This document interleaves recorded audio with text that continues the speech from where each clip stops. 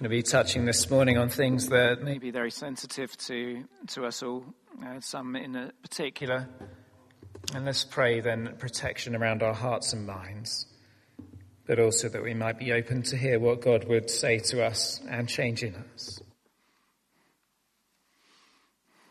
We pray for those today who need your touch and your grace and your hope in their lives. Please, Lord, would you be revealing yourself now? And please may my words come from your heart to our hearts. In Jesus' name, amen. Well, please do have a seat. It's lovely and humbling to be with you this morning as we embark on one of the most difficult series that I've attempted to do in the church here. We're looking at God in the Dock, a series in the book of Job. If you're familiar with the book of Job, it's 42 chapters long, and we're going to be looking at the first 2.5 chapters and the last 4 chapters, and there's a whole chunk in the middle, which I'm going to give to you just as poetry along the way. But it's going to pick up on things that trouble the soul. And I wanted to try and explain why I feel that God wants us to do this series before we begin. It's much easier, incidentally, as a preacher, just picking on the really nice things in the Bible. Because then you can go along and people go, "Oh, that was nice, Vicar, I like that." And they go out smiling. But smiling on sunny days isn't always the most helpful thing when rainy days come and fog comes. I was watching The Late Show with David Letterman on YouTube recently, and they had the British Prime Minister over there. And they introduced him by saying he lives in London. What do we know about London? And then they got a fog machine to blow fog all around the room. I thought, that's not very fair. That's about 100 years out of date with regards to London. But nevertheless, in our lives, there's often, as there was on the Letterman show, a fog that comes in some season or other of our lives. And for some of us, this may be a fog that overshadows a large portion of our life, and indeed that is never fully shaken away. I want to try in this series to walk very carefully then. I've from time to time heard people talk about suffering. And some people talk about it as the initiated, and some talk about it as the uninitiated. Some talk about it as those who have forgotten what it was like to go through the lessons, and some talk about it as those who are going through the lessons. And you probably know what I mean. The sort of glib comments like, "Oh, God meant this to happen for a reason," or, "Oh, what goes around comes around," can be extraordinarily painful when you're sitting through trial and trouble yourself, and they come as a sort of a knife twisted in the gut in a way that the person never meant it to be, and yet it hurts. And what I wanted to do today is just introduce this series rather than make all the answers, and I wanted to make sure you knew that this book was here in your hands as a resource to process things through, and there's even recommended reading from people who have had their sons commit suicide, and others who have had terrible unanswered prayers, and others who have got philosophical cleverness that they can share with us. I wanted to say that when we talk about suffering, there are 4 possible ways of approaching the topic, and they're all fairly long words. There's the philosophical way, the incarnational way, the eschatological way, which is probably the hardest, and the pastoral way. So let's just pick up on these briefly. The philosophical way is essentially trying to answer a question that a Greek philosopher put most succinctly of all, a man called Epicurus. And he set up what's known as the trilemma. You've probably heard of it, if not on your social media accounts, in some conversation in a pub. And it simply says that if God is good and God is powerful, how can God allow for suffering? And then philosophical answers can come back to that in various formats, in various ways.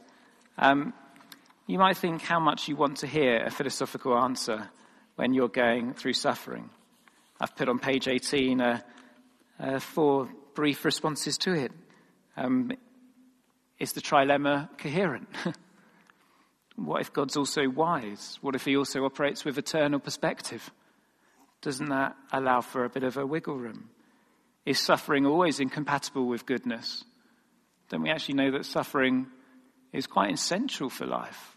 If you've ever been, as I have, to a leper colony where people are unable to feel pain, you see the fruit of not being able to feel pain. Or if you go to a what used to be called a mental ward in a hospital and you see a psychopath who can't feel emotional pain, we know that these lack of being able to feel sufferings are not good. Would not God also have the ability to limit his power if he chose to? And wouldn't he want to limit his power so that we could have free will?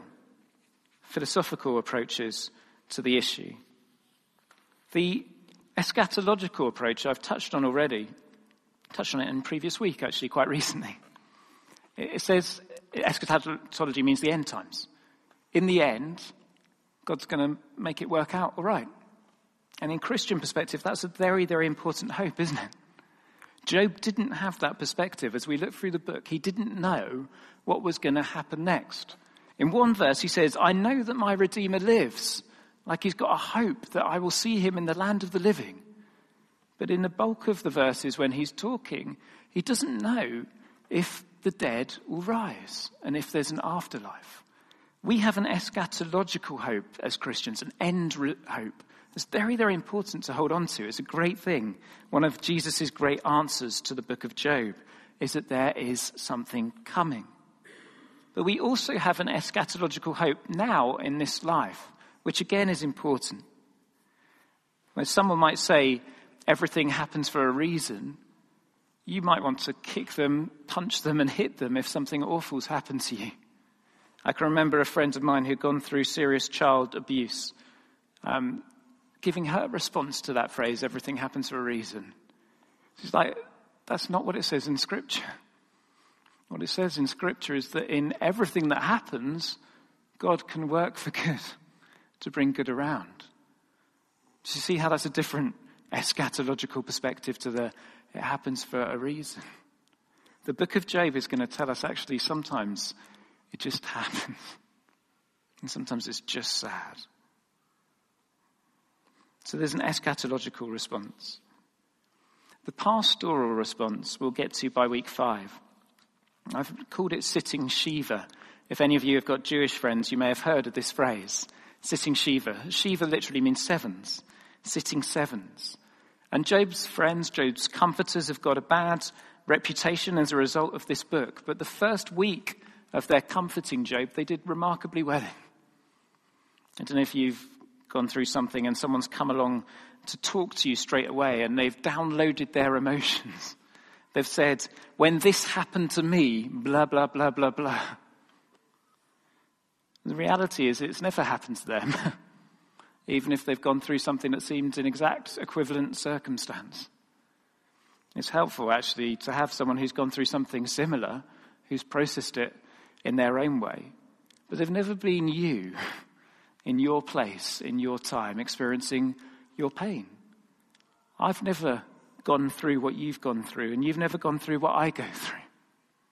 We've never been there, and we don't know what it's like.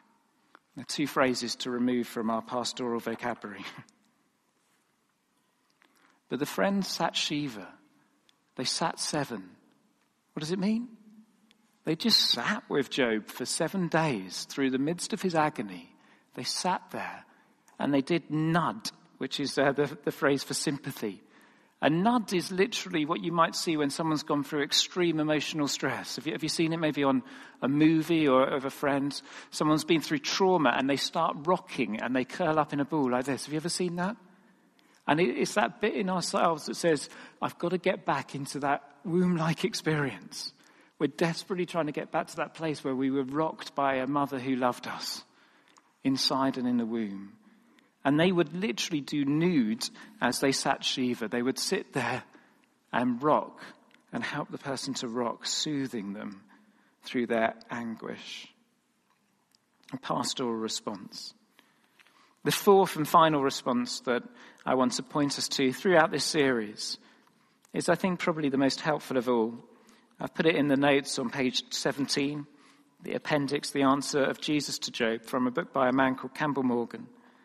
And it just goes through and points out what it's like for Jesus to give an answer to the book of Job. In Jesus, we have someone who suffered when he didn't need to suffer. Someone who suffered extraordinarily, didn't he? It's told in Gethsemane that he had such stress, such psychological anguish, that he bled blood through his skin, which is a known medical condition, but one that happens in only the most rare of circumstances, when you're psychologically so ripped apart that the stress level comes through your veins. It says that he was tempted in every way, yet was without sin. He cried at the grave of his dear friend Lazarus. He was rejected by all of his friends, bar a few. He was rejected by people who said, "I'll be with you forever." And most significantly of all, his perfect relationship with Father God was ripped apart on the cross as the Father turned his back on him on the cross. So we have philosophical answers, such as they are. We have eschatological hopes. We have pastoral good practices. And we have the incarnation. But oftentimes when it comes to suffering, we ask ourselves a question, don't we? And sometimes we shout a question. The question we shout is not really any of those answers. We just want to shout, "Why?" And then there's possibly a few swear words that come straight after that if you've got a sort of integrity about it. Why is this happening to me? Why me? What's happened to me? You want to kick something and shout at something and rally at something and scream at something and maybe throw something across the room. And pity the poor cat who got in the way. Why is it happening to me? And if you happen to find yourself in the midst of pain and suffering today, I want to just remind us that the Bible is full of people shouting that question out at a God who is fully capable of taking the question, and also who knows what it was like in Christ. We're allowed to shout, we're allowed to scream. The second question that we ask more in a whisper voice, I think, is, what did I do? What did I do wrong? Or what if I'd done something else? Is that fair? Of course, there are some what ifs where we can, do the math. If I carry on eating sweet snacks at the rate I'm currently consuming them, my doctor, when I get to my mid-50s, may have things to tell me about diabetes. There's some what ifs that we live with the consequences of our choices. If I get into a male midlife crisis and take up jogging, I can expect that my knees will get ruined within 5 years. It's just one of those fairly inevitable things. Sport's really bad for your health, isn't it? Have you noticed? I don't recommend it. But there are some consequences that are what ifs. But I find that I ask myself that question for stuff that I had no control over. I don't get a parking space one day and I'm like, oh, what have I done wrong, God? Where's the favour flowing? And that's just the trivial, because then there's the big things, aren't there? Why does my kid struggle at school? This week I've been talking to someone who's struggling to conceive. Why us as a couple struggling to have a baby? What if I'd done something else? What if I'd made different choices? Have I done something wrong? Am I being judged? It's such a prevalent worldview, isn't it? One worldview even holds that the bad happening in our life is a consequence of evil that we did in a previous life. Do you remember Glenn Hoddle when he was England football manager? His belief in the Hindu Buddhist doctrine of karma. Now, many people in our culture have absorbed what goes around comes around, Justin Timberlake sings.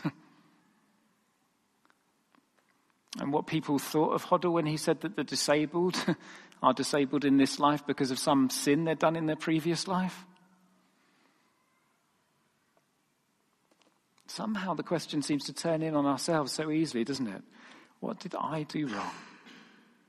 And these first 5 verses of the book of Job open up a chasm between that question and what may well be happening. Let's just have a look at these verses together. in brief. In the land of Uz, there lived a man whose name was Job. We don't know anything much about his history or Uz. Uz is one of the cities of the east. We see in verse 3 that he was the greatest man among all the peoples of the east. What made him great? Well, there were two things. One, his character, and one, his material possessions and success. His character was that he was blameless and upright, and he feared God and shunned evil. In 4 little phrases on a CV, he's just eliminated that question, why is it happening to me? Why is it happening to him? Do you ever get to look at people's CVs? I was reviewing one this week, and so many words on there, just like loads of words that you look at it and you're like, oh, I'm not reading that. His CV's just fears God, shuns evil, blameless, upright. Perfect CV. It's supposed to be perfect. The point of this great play of Job is that this guy is innocent. He's utterly innocent in what's about to take place. And then look at his success. 7,000 sheep, 3,000 camels, the perfect number of sons, 7 sons. That's not saying anything, Nicola. We don't have to keep going. And 3 daughters. He has a huge wealth. He's a successful businessman, a huge number of servants. He's utterly successful. Everything is going for him. He might even have a nice house in Grove Park or Bedford Park to go back to on the weekend. He's doing fine. Everything's going for him. And he's so devout that whenever he even thinks that his children might be mucking up, he does a sacrifice for them. He does it on a regular basis. He has a spiritual discipline of making these sacrifices, of getting himself right with God. There's not a thing about this guy that you can go, yeah, he's got a problem. There's nothing like that whatsoever. This man, his first 5 verses say, is innocent in the story that's going to unfold. But I want to say that he's not just innocent in the story that's going to unfold. He's also actually the hero. Without giving away too much of what's coming up, there's going to be a cosmic battle going on in the upper stage of the theatre. Imagine this is a play with 2 stages, a lower stage and an upper stage, way up there above the rood screen. On the lower stage, I can't see what's going on up there. But the upper stage can look down on the lower stage and see. And up in the upper stage is God and all the angels, and those who have fallen perhaps because God made humanity, and they didn't like his experiment with these horrible bipeds who he gave free will to. They didn't like that God invested in humanity his own image. They didn't like that he gave them the potential to be like God. They didn't like it at all. And they go to God and they say, yeah, it's not really working, this experiment, is it? The only ones of these bipeds who get on with you are the ones that you're blessing. Whenever life gets harder, even when they make it harder themselves, they give up on you. That free will thing you gave them, it ain't working because they don't love you. Whenever it gets tough, they stop loving you. They turn their back on you. They're useless. You should have stuck with the angels. And we got expelled from heaven because of this. And God, we'll hear next week, is going to say, have you considered my hero? Job, down there on the lower stage. I'm pretty sure of him if you turned up the pressure. If everything was taken away, I'm pretty sure his heart's right. Because in this season, he's working in what you call the grace cycle. He keeps doing the right things by me, not because he wants to earn my approval, not because he wants to earn my praise, not because he wants to prove himself, but because he already knows he's safe with me, he fears me, he loves me, and the cycle works well with him. He knows he's accepted, he knows he's loved, he knows he's valued, and he keeps doing these things for me, and I love them, but his heart's going in the right direction all the time. Have you thought about the hero, Job, in the play on the lower stage? I think he could prove that my experiment with humanity is okay.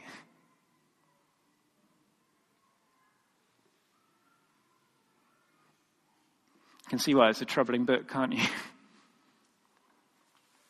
I'm wrestling with this these last 5-6 weeks as I've been trying to put the notes together and through the sabbatical. How do we make sense of this thing? If you're not currently in a small group, can I heartily suggest you get into one of our small groups to go through these study notes together? These aren't questions that you want to just look at on your own. Even if you just join for these 8 weeks. We've got one in our house on Tuesday night. There's one in church here on Tuesday lunchtime. There are other groups through the week, Tuesday, Wednesday, Thursday evenings. We need community to think these things through. It's tough to do on your own. And we're not going to get all the answers in the book of Job either. Eschatological, incarnational, philosophical, or pastoral. We are going to see that this man Job was innocent. That he suffered extraordinarily. That he grew immeasurably. That God re-blessed his life so that he could say that he lacked no good thing at the end of his life. And that he didn't end up blaming God despite all the things that went on and despite the bits of the grief cycle where he just railed and shouted at God. We're going to find in Job someone who's held up by the New Testament as an example for when we go through suffering. An example of fortitude, an example of endurance, an example of bravery.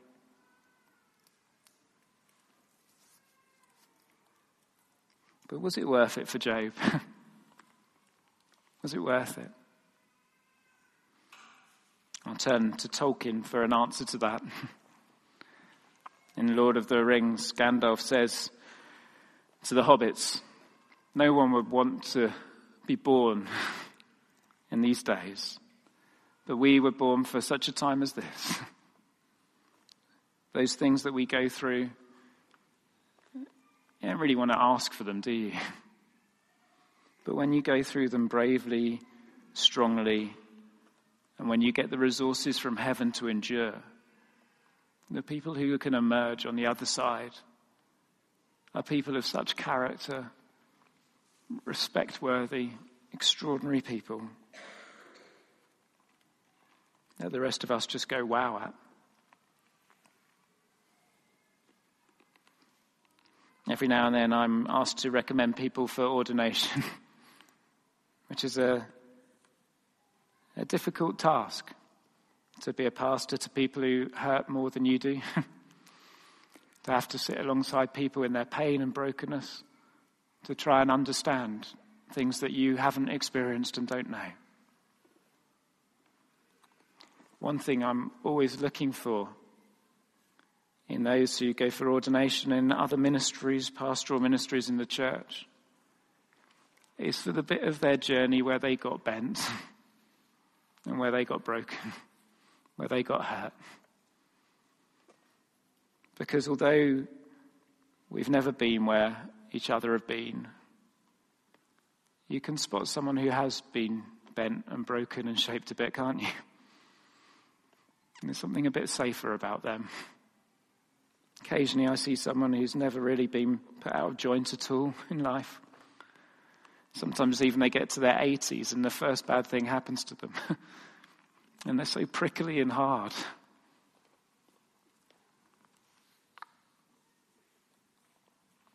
There's much more to say, and we've got many more weeks to say it in. I haven't got all the answers to this series, as I'm sure you can see and are aware. But let's explore it together and see where God takes us over this time. Amen.